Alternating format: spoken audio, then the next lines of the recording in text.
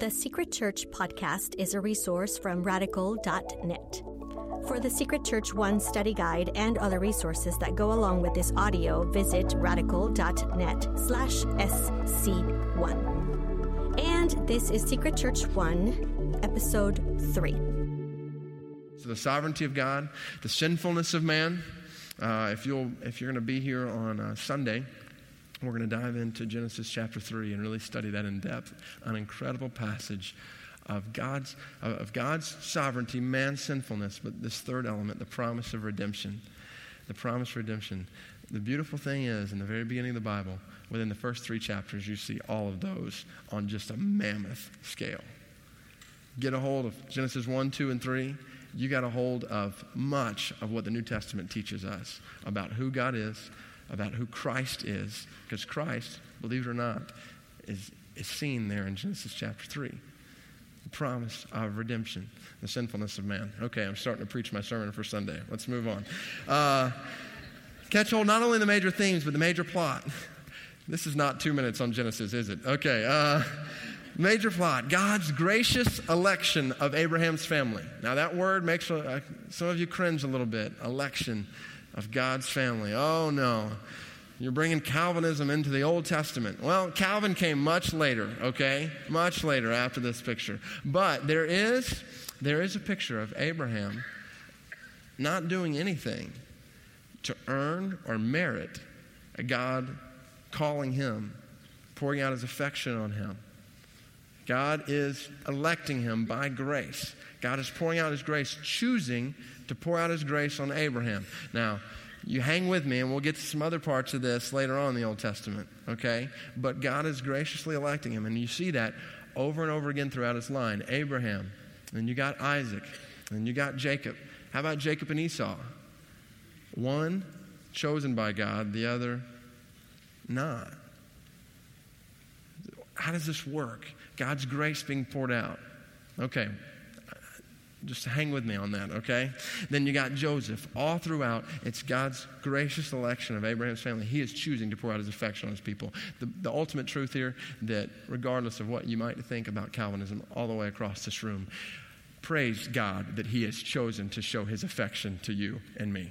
We did not earn it. We did not deserve it. We have not merited it. And not one of us deserves to be in this room tonight. However, God, in his grace, has chosen to pour out his love and mercy on us. And for that, he is worthy of all of our praise. So,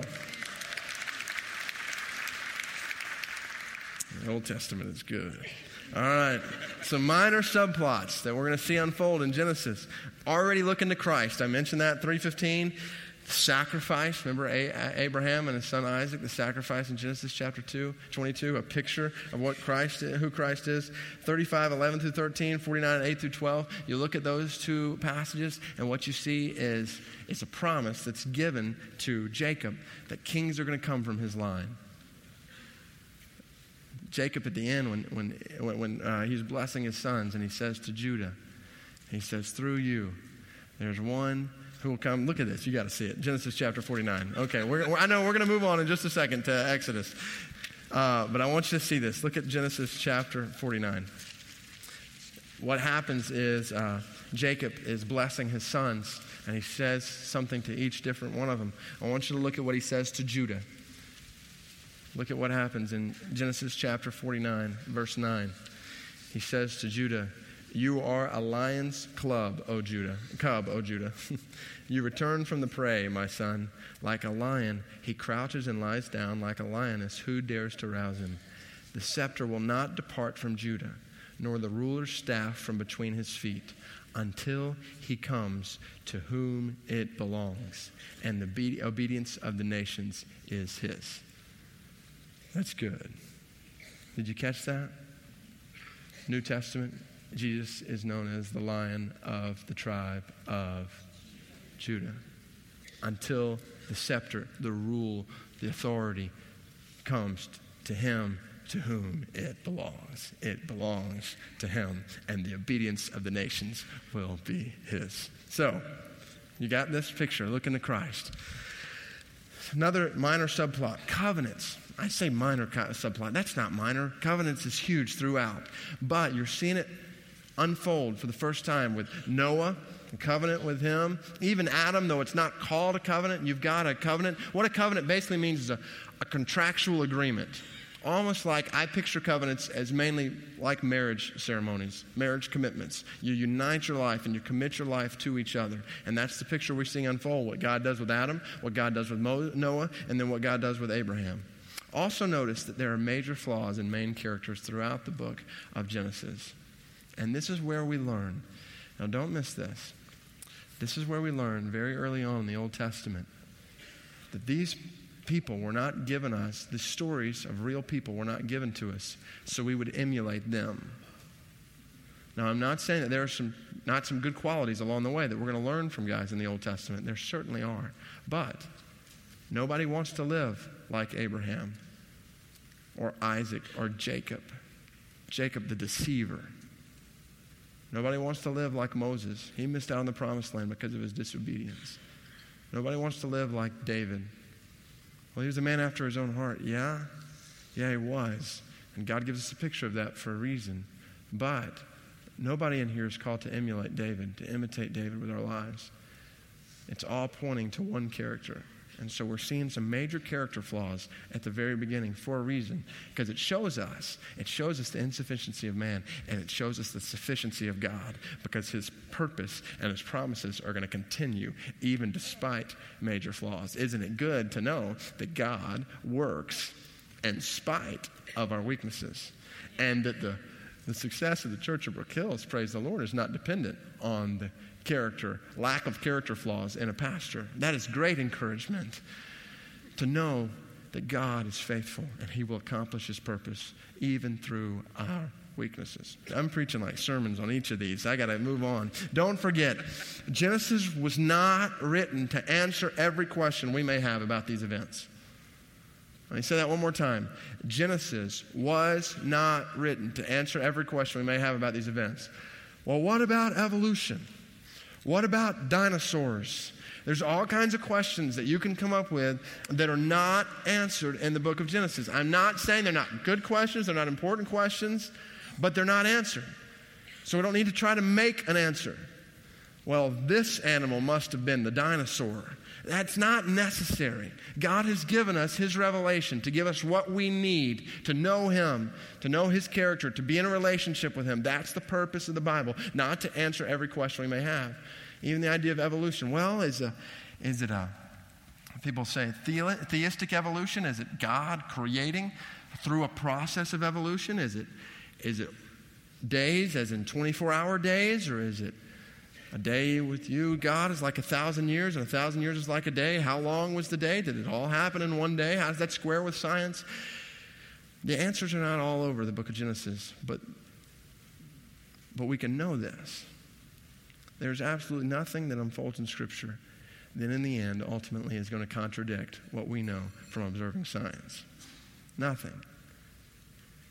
And it's not that it's not important to think through some of those issues. We can think through some of those issues. We need to.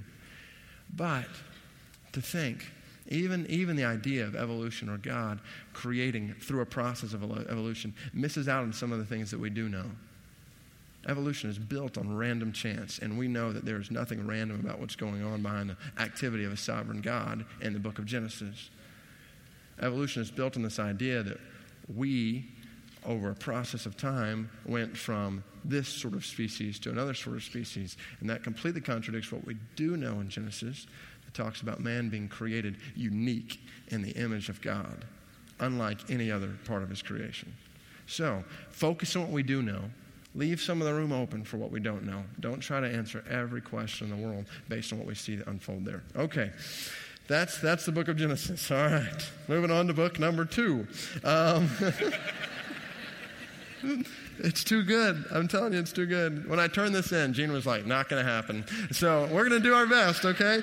Exodus, primary information for starters. Exodus literally means departure. Departure. God is all-powerful and mighty to save. That's the picture that unfolds in the first half of the book of Exodus, Exodus 1 through 19. Remember the history behind this thing. God's people in slavery in Egypt at the beginning. Moses risen up as the leader of God's people, and they depart from slavery out of Egypt into up to Sinai, then to wander around for a while. That's where it's going. So it's a departure from slavery. Second half of the book, focusing on how God is faithful to his covenant. That's when God gives his people in chapter 20 the what? 10 Commandments. Right there in Exodus chapter 20, verse 3 through 17, you see the 10 Commandments unfold. God gives his people the law, establishes his covenant, the Mosaic covenant. We saw Abraham in covenant with God, Noah in covenant with God, Adam in covenant with God. Now that covenant is transferred over to Moses and the people of God as they're brought out. So that's some primary information, the picture of Exodus. Literally means this is the story of how God's people came out of slavery into into Sinai and the place where they established their covenant with God. Practical advice for study. Notice 3 defining moments in Israel's history. Number 1, the deliverance from slavery. Number 2, the significance of God's presence. And we're going to talk about that more later on in the evening. But the significance of God's presence, because God established his presence through his people, with his people through something called the tabernacle. We'll dive into that later. But the terms of the covenant, number 3. How basically the covenant that unfolds in Exodus is God's commitment to his people and his description of how they will relate to him and walk with him and enjoy him. Just like he had said to Adam and Eve, walk with me and enjoy me. Don't do this. Don't eat from this tree. Now he's saying, here's what you do, here's what you don't do. As you walk with me, it's a covenant, that contractual agreement, that commitment to each other like a marriage. So, the terms of the covenant. Key chapters, 2 main chapters. Exodus chapter 12, which is the sacrifice of the lamb that makes the deliverance from slavery possible. The sacrifice of the lamb is huge. The Passover. Exodus chapter 12. Exodus chapter 20, which we mentioned just a second ago, the giving of the law. So the sacrifice of the lamb and the giving of the law, or the 10 Commandments. Those are 2 pivotal chapters. When you come to Exodus, really camp out on those 2 chapters and really dive into what those mean. Key places, Egypt. You can look at your map there. Egypt, as they go from Egypt across the Red Sea, as God parts the Red Sea, and then come to Mount Sinai. And that's where God establishes covenant. Mount Sinai is a very important place in the book of Exodus. Here, and this is where we're going to come back to that whole gracious election of Israel, of Abraham, God choosing to pour out his grace on people. How does God's sovereignty work? When you read Exodus, I want you to look for both the sovereignty of God and the responsibility of man. They're both there. When God is bringing his people out of Egypt, and Pharaoh is fighting against that, there are times where it says God hardened Pharaoh's heart. And that makes us wonder, well, what in the world? God does that to people? But at the same time, there are 10 times where it says that. There are also 10 times where it says Pharaoh hardened his own heart. What we're seeing set up here, and I wanted to give you those verses because this is becoming a big issue in the church today. How does God's election work or sovereignty work with man's responsibility? Do we have choice? I want you to see they're both unfolding in Scripture from the very beginning. And say, well, how do you reconcile those 2 together? Well, you don't reconcile 2 friends. You don't have to reconcile friends. They go together. How they go together? That's a great question. It's a great question. But the important thing is to see that God's sovereignty and man's responsibility aren't going against each other. They work together in this picture. That's what's unfolding there in the book of Exodus. Here's the deal. If we don't understand Exodus, we will never understand the New Testament. If we don't understand Exodus, we'll never understand the New Testament. When Jesus comes on the scene and John says, "Behold the Lamb of God who takes away the sins of the world," that seems weird if you don't know Exodus. It doesn't make sense. Greatest religious teacher in the history of the world, and they're calling him a lamb. What does that mean? Well, in order to understand that, you've got to know Exodus. So, know Exodus, know the New Testament. Next book, Leviticus. Primary information. Now they've been brought to Mount Sinai. That's where this takes place, the book of Leviticus. It's referred to as the law of the priests, the Levites. Literally means pertaining to the Levites, the law of the priests. The Levites were the members of Aaron's family who were responsible for helping the priests in the tabernacle. The tabernacle is how God dwelt among his people, and the priests were the intermediaries between God and his people. That's what it meant to be a priest, which we'll talk about more. That's a rich picture, which we'll dive into. But basically, this is a book primarily about holiness. Over 90 times, holiness, be holy. This is holy. I'm holy. It's mentioned 90 times. That's over and over again in the book of Leviticus. It's also a book about sacrifice. It's a book about sacrifice. Because in order to come before a holy God, there had to be a sacrifice to make the way for that to happen. In order for sinful man who is not holy to approach a holy God, what we're seeing set up in Leviticus is the necessity of sacrifice. And that's huge. See how this is important? 2 main sections as you study it. First half, 1 through 17, is talking about fellowship, walking with God through ritual offerings. It's talk about the offerings that the people of God were to do, and it designates different times where the people of God were supposed to give this offering or this offering at different points of the year to celebrate this. And then the last part, 18 through 27, talks about walking with God through righteous living. That it's not just about giving your offerings, it's about walking with God and obeying Him. There's a lot of meaning there for us today. It's not just about bringing your songs. It's about giving your lives. It's not just about rituals that we do in our church culture. It's about walking with God on a daily basis. Leviticus has meaning for us today. One main chapter, Leviticus chapter 16, known as the Day of Atonement, Yom Kippur, the Day of Atonement. Atone literally means to cover. That word is used 45 times in the book. That means it's important. That because of our sin, somehow that sin has to be covered. And it's covered in this Day of Atonement, Day of Covering. And what happens is you got 2 necessary elements on the Day of Atonement. Number 1 is a bold priest. A bold priest. And by that I mean the high priest would go into the presence of God at this designated time. The guy would have to wear bells so that when he was walking, you could hear it. So that when he went into the presence of God, everybody standing outside would listen real closely to make sure the guy was still moving. Make sure he hadn't been struck down in the presence of God. Can you imagine the tension of that scene? When we send Larry Herndon into there and he's got bells on and we're just listening, is Larry okay? That's the picture. A bold priest to come into the presence of God. And second, a blood sacrifice. A blood sacrifice. Because in order to cover over the sins, there had to be a blood sacrifice. Don't miss the practical application here. Please don't miss it. See how significant Leviticus is. Number 1, God is holy. Leviticus teaches us that if we're going to bring something to God, it better be worthy of bringing it to God. He is holy.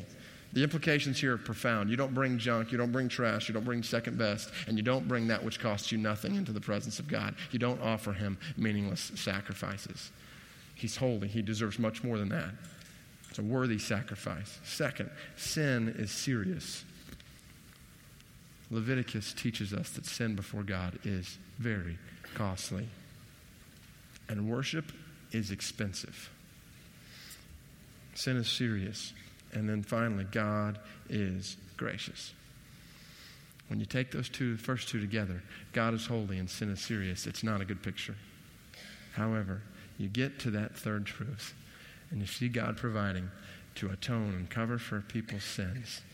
Then it begins to unfold what God has done in each of our lives. Christ has paid a high price on a cross, a high price to cover over our sins.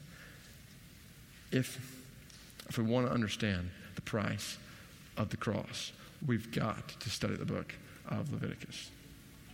If the cross doesn't mean anything to us, then we can leave Leviticus alone. If the cross is the center of our faith, then we've got to study the book of Leviticus to see how important it was. Thank you for listening. You can find more episodes from Secret Church and thousands of other free resources from David Platt at radical.net.